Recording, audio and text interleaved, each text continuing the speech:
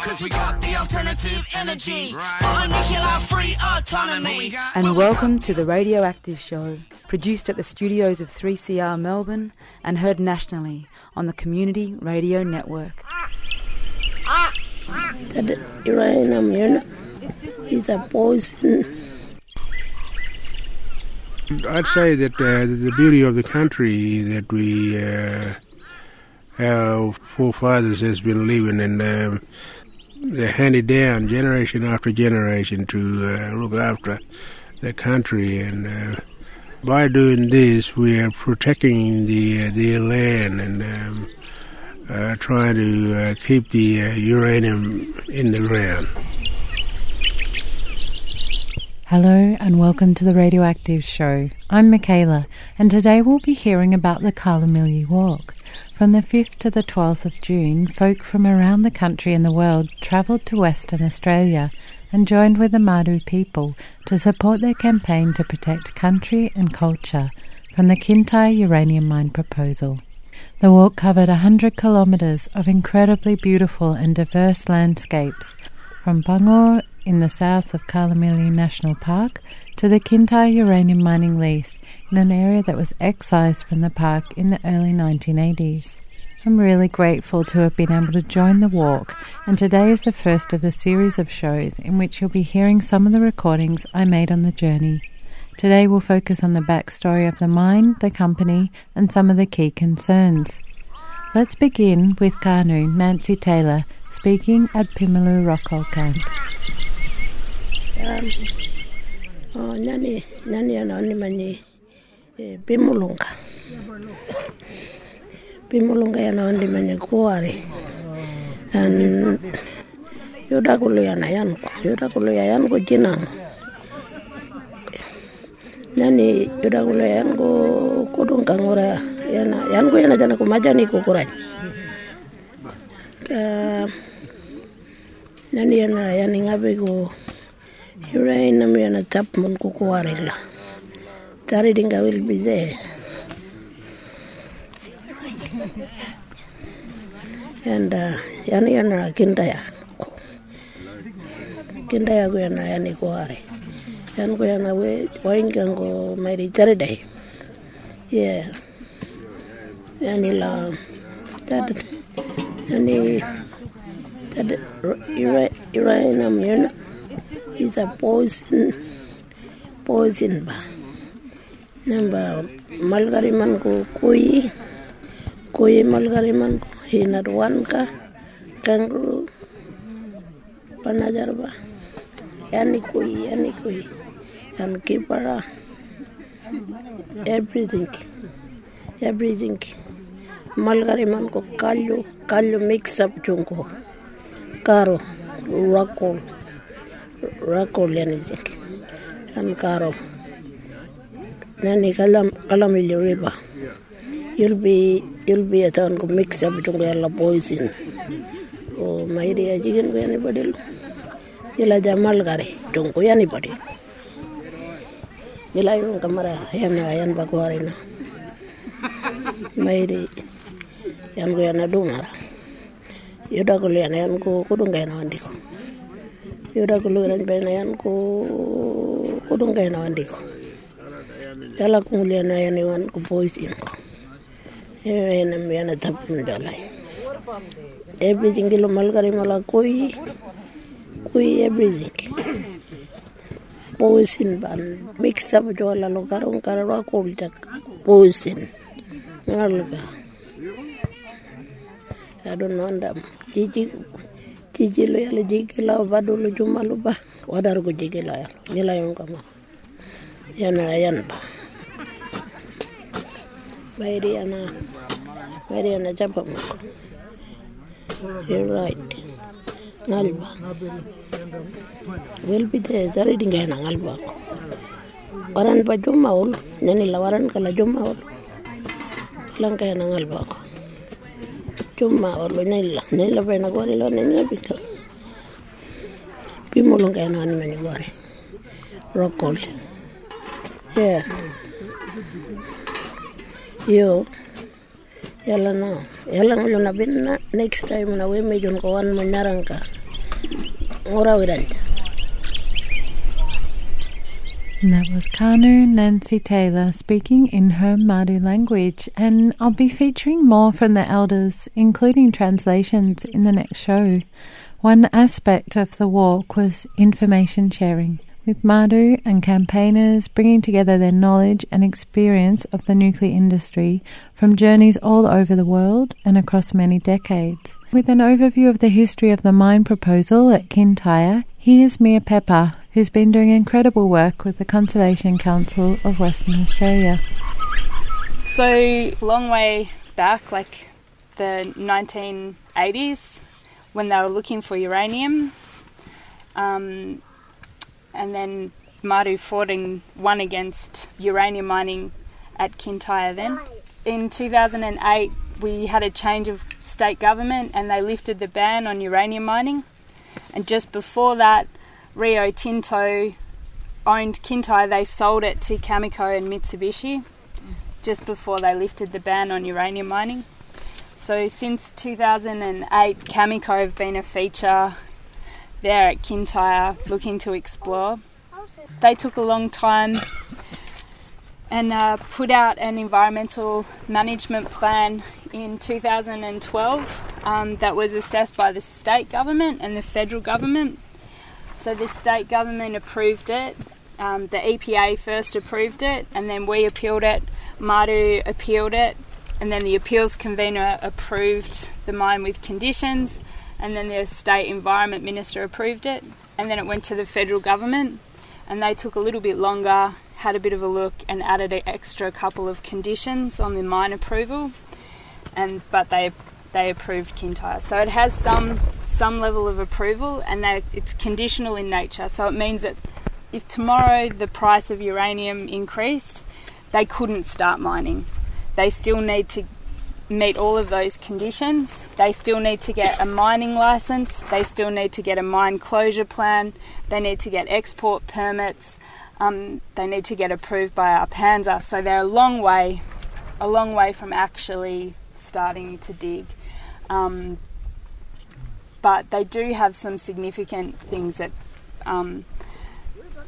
in train. So the conditional approval is quite a big hurdle to get over, and it's the last real stage that the public can input.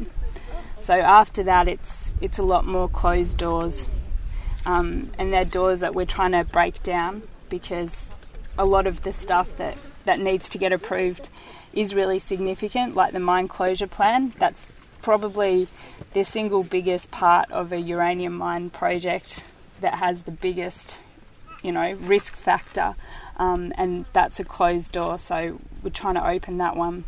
So they got approved, that was 2013, and it's now 2016, and they haven't made any progress. So that's 3 years where they've been really quiet. They've been focused at another mine at Yeelirrie in the Goldfields, which is another area where Marcus and Lucy and Bilbo are organising a walk through there in August. So they've been very focused on trying to get those environmental approvals at Yeelirrie. But also the uranium price has dropped a lot. So the uranium price at the moment is about $28 US a pound. Cameco have said to mine at Kintyre, they need it needs to be $65 US a pound just to break even. So it's a long way from there. And for most of the time since we've had commercial nuclear power, it's been around $20-30 a pound. So it's they've pegged a lot of hopes on a nuclear renaissance, which we're seeing isn't happening. Now let's hear a bit more about the broader context with Dave Sweeney, nuclear free campaigner with the Australian Conservation Foundation. We've been mining uranium for very many years, and it's always been a contested mineral. It's consistently the most contested sort of mining operation is across the board for commodity is uranium operations. There's other operations around a site-specific thing where people burr up and have a fight, but uranium has always been contested, and now increasingly, like in the same way as coal is being contested, for not so much for where it is, but for what it is and what happens to it further down the track. We've got a third of the world's uranium. We used to supply 20% of the world's market We now supply 10% of the world's market. The Australian uranium sector is very, very dominated by the big companies. It's 90% dominated by two of the biggest resource companies in the world, BHP Billiton and Rio Tinto. A recent addition, like Mia said, into it has been Cameco. Cameco in the last decade have bought the two biggest deposits in Western Australia. They bought Kintyre here and Yeelirrie in the goldfields. And they, as Mia said... Dave, can I ask a question which I think matters? Yeah. Sorry to interrupt you. No. Who sold it? It was owned by Rio Tinto. The deposit was discovered in the late 70s and pegged up in the early 80s by Rio Tinto was then called CRA, Conzinc Rio Tinto Australia. They had a 100% subsidiary called Canning Resources. Canning Resources did Kintyre. It was Rio Tinto lobbying that did the politics of getting the area excised from the national park, and they ran it, and they had a real hope. They gave a real go in the late 80s, early 90s to develop Kintyre. That was basically stopped because of political pressure through the Labor Party, the Federal Labor Party, who at that stage had a policy of no new mines. So if you'd been approved and you were through the gate, you could continue, but no new ones, and this was a new one. So we were able to hold it, a collective group of people were able to hold it at that policy level. But it comes back again and again. Cameco have bought it, they're very bullish, they want to develop it, and then as Mia said, the price for the commodity is half of what the company says it needs to be for them to develop it. So we're in this sort of a little bit of a paused zone where the company wants to get all its boxes ticked. Every approval, they've only got conditional approval now, they want to get all those approvals ticked so that when and if the market improves, they could move quickly. And their other view is even getting those boxes ticked mean that on paper, in standard capitalist economics, the deposit is worth more. So it increases their corporate value even if they're not digging it. It's important to know that there's been 35, 40 years of the community saying no in different ways and in different times. Sometimes people go into London to say no at the AGM. Sometimes people go into the East Coast.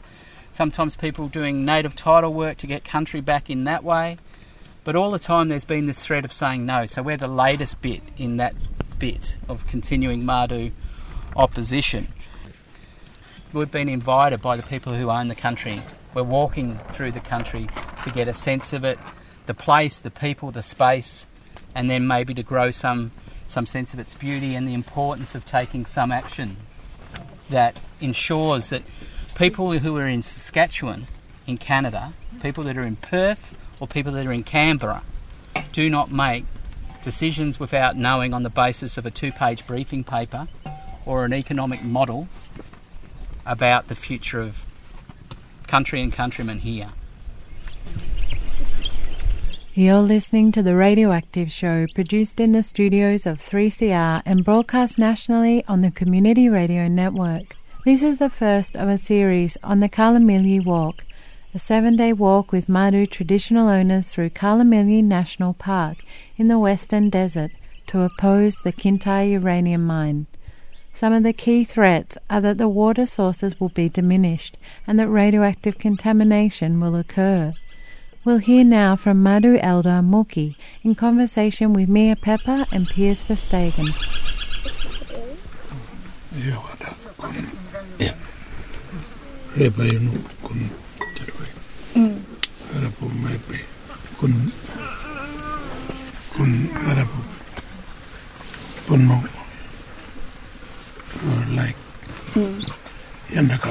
Underground. Yeah. Yeah.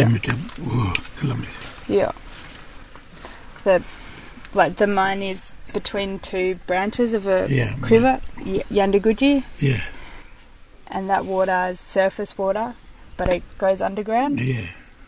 And then that underground water connects with the other water. Yeah. In Kalamilyi.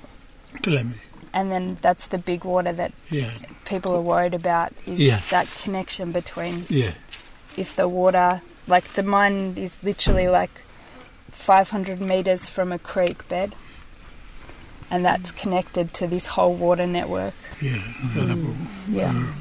Lake. Punmu Lake. Lake Dora. Yeah. In Punmu, Yeah. a big salt lake there. And in there's fresh water that comes up in the salt lake. Yeah.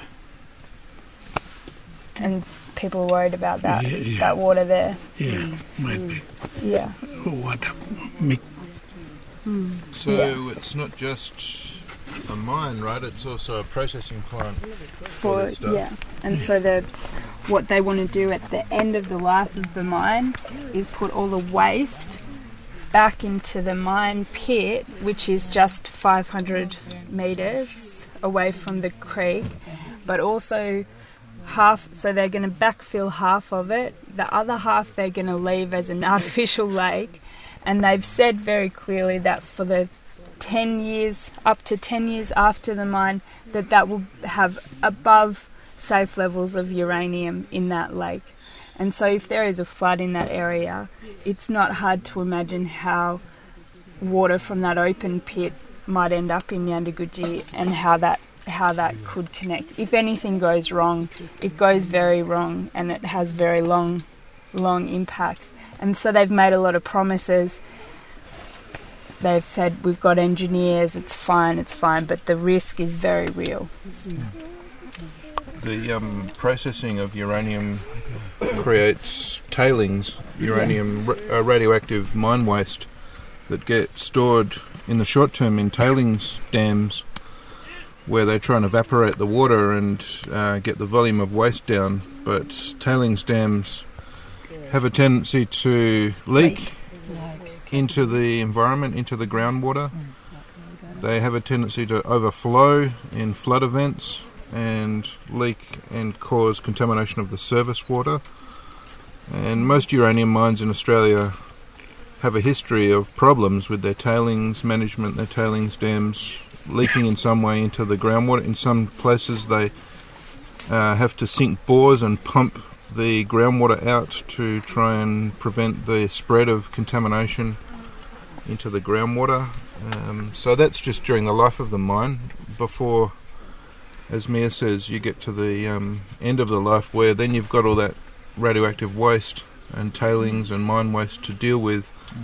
There was a parliamentary motion passed in state parliament to say that the mine waste would be isolated from the rest of the environment for a minimum of 10,000 years. And then when Mia went and asked the Department of Mines, how are you going to achieve this, and the mining companies, how are you going to actually do this, they looked pretty sheepish and said, there's no way that we can guarantee that. They said it's a matter of interpretation. They were trying to interpret what that meant. Water, drink it, full of drink, and Turkey, he'll come to mad to finish.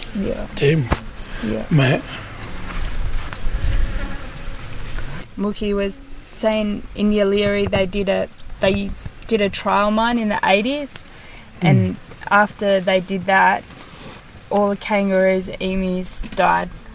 They were sick, and they're worried that would be the same here, that the animals would die, get sick.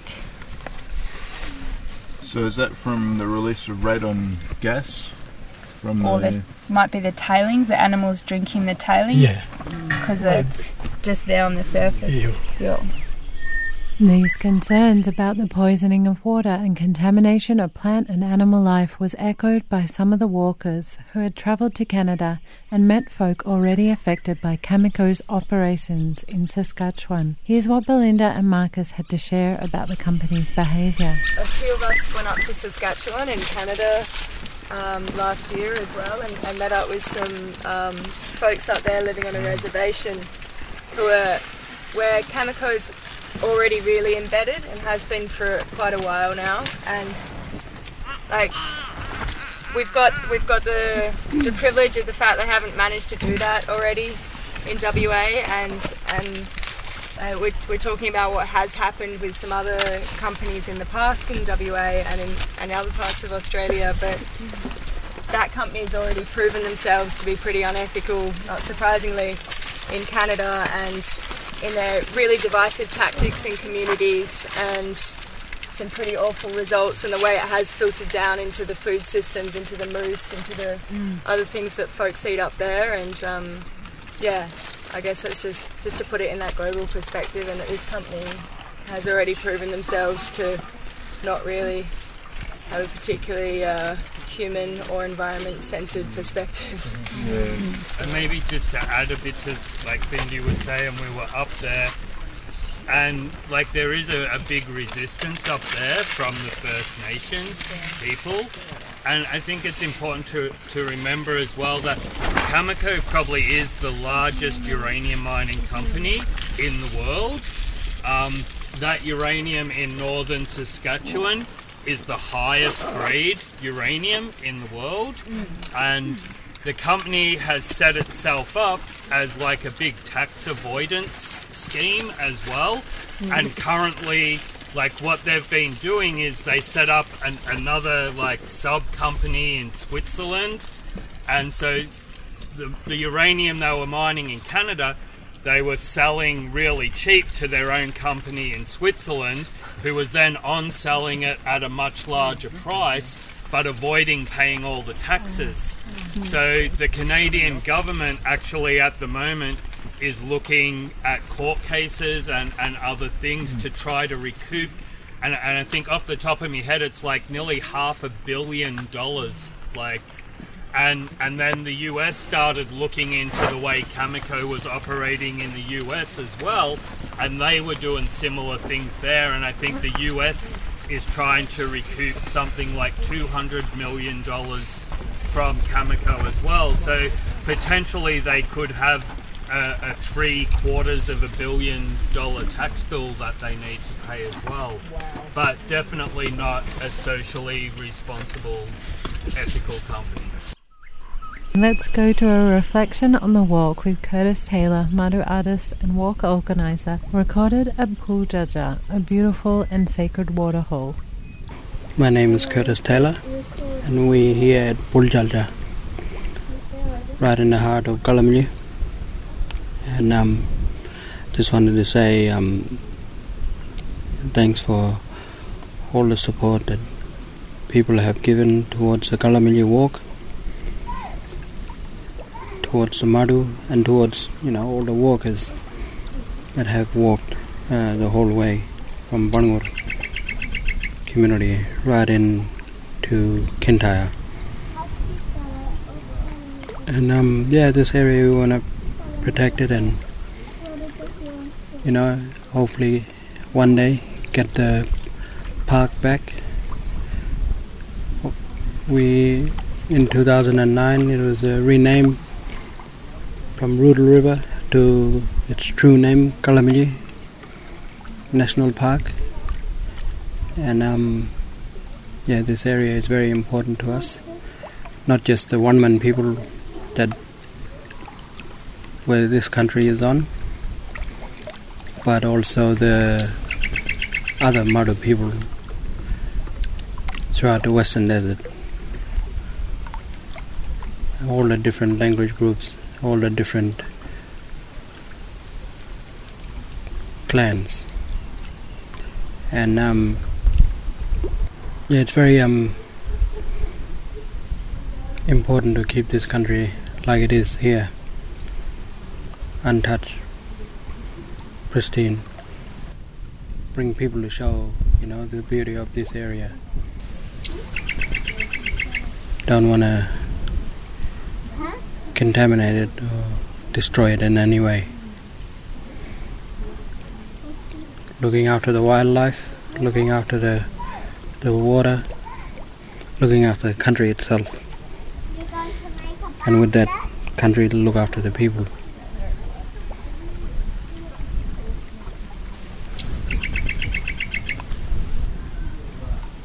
And we're just not far from Kintyre, maybe 20 k's And it's, I think, been really extraordinary to have other people, non-Māori people, to come and learn about our country. And with all the old people, the old Māori people here, been really grateful, for them to share their knowledge of this country, this area that they know, with non-Māori people. That's all we've got time for today, but please join us again next week for more recordings from the Kalamili Walk. Voices of the walkers, sounds of the land, songs from Winiata, and more from the Madu elders who've been standing strong to protect the country for so long. The Radioactive Show was produced in the studios of 3CR in Fitzroy, Victoria, on the stolen lands of the Wurundjeri, for which sovereignty has never been ceded. A massive thank you to all involved in organising the walk, Kanu, Moki, Waka and Nola for the invitation, Curtis, Mia, Lucy, Bilbo and Marcus for being amazing organisers, and to everyone involved who shared in this incredible experience. I can safely say that everyone who walked Kalamili is strong in our resolve to work together to make sure the mine at Kintyre never happens. If you want to find out more and see some of the beautiful images from the walk, you can find Kalamili Walk on Facebook or go to walkingforcountry.com, where you can follow links to Kalamili Walk and also find out about the Walkajira Walkabout, which is an annual month-long walk against uranium. And the next one's coming up shortly, August the 7th to September the 7th. An amazing opportunity to get together with other folks, connect to the land and walk together in a shared commitment to a sustainable future that is nuclear free. We're going to go out with Winiata singing to the cooks at the camp kitchen, and we'll have some really special recordings from him on next week's show. Ground, oh uranium, leave it where it belongs, yeah, leave it in the ground. We don't want no war no more, no, we don't want no war no more. Leave it in the ground where it belongs. I ain't gonna start it. War no more. Ain't gonna start it war no more.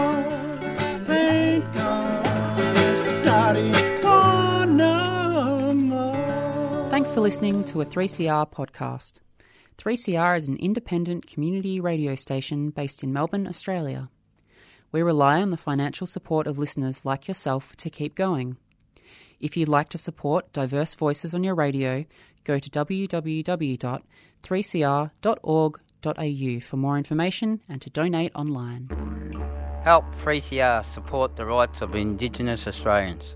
They mean to save our culture and save our dreams, our footprints, dreams, our songline, and keep our culture going strong. Of course, a lot of the Aboriginals, having been stolen, were put into state care, and also others recognition of what our people have been through in the last 200 years, the recognition of our culture in the last 40,000 years, and the recognition of where we are heading into the future. Welcome to Survival Day, Invasion Day. 223 years ago, the white man landed on our shores. Subscribe to 3CR and help keep Indigenous voices on air. Call us on 94198377 or visit 3cr.org.au.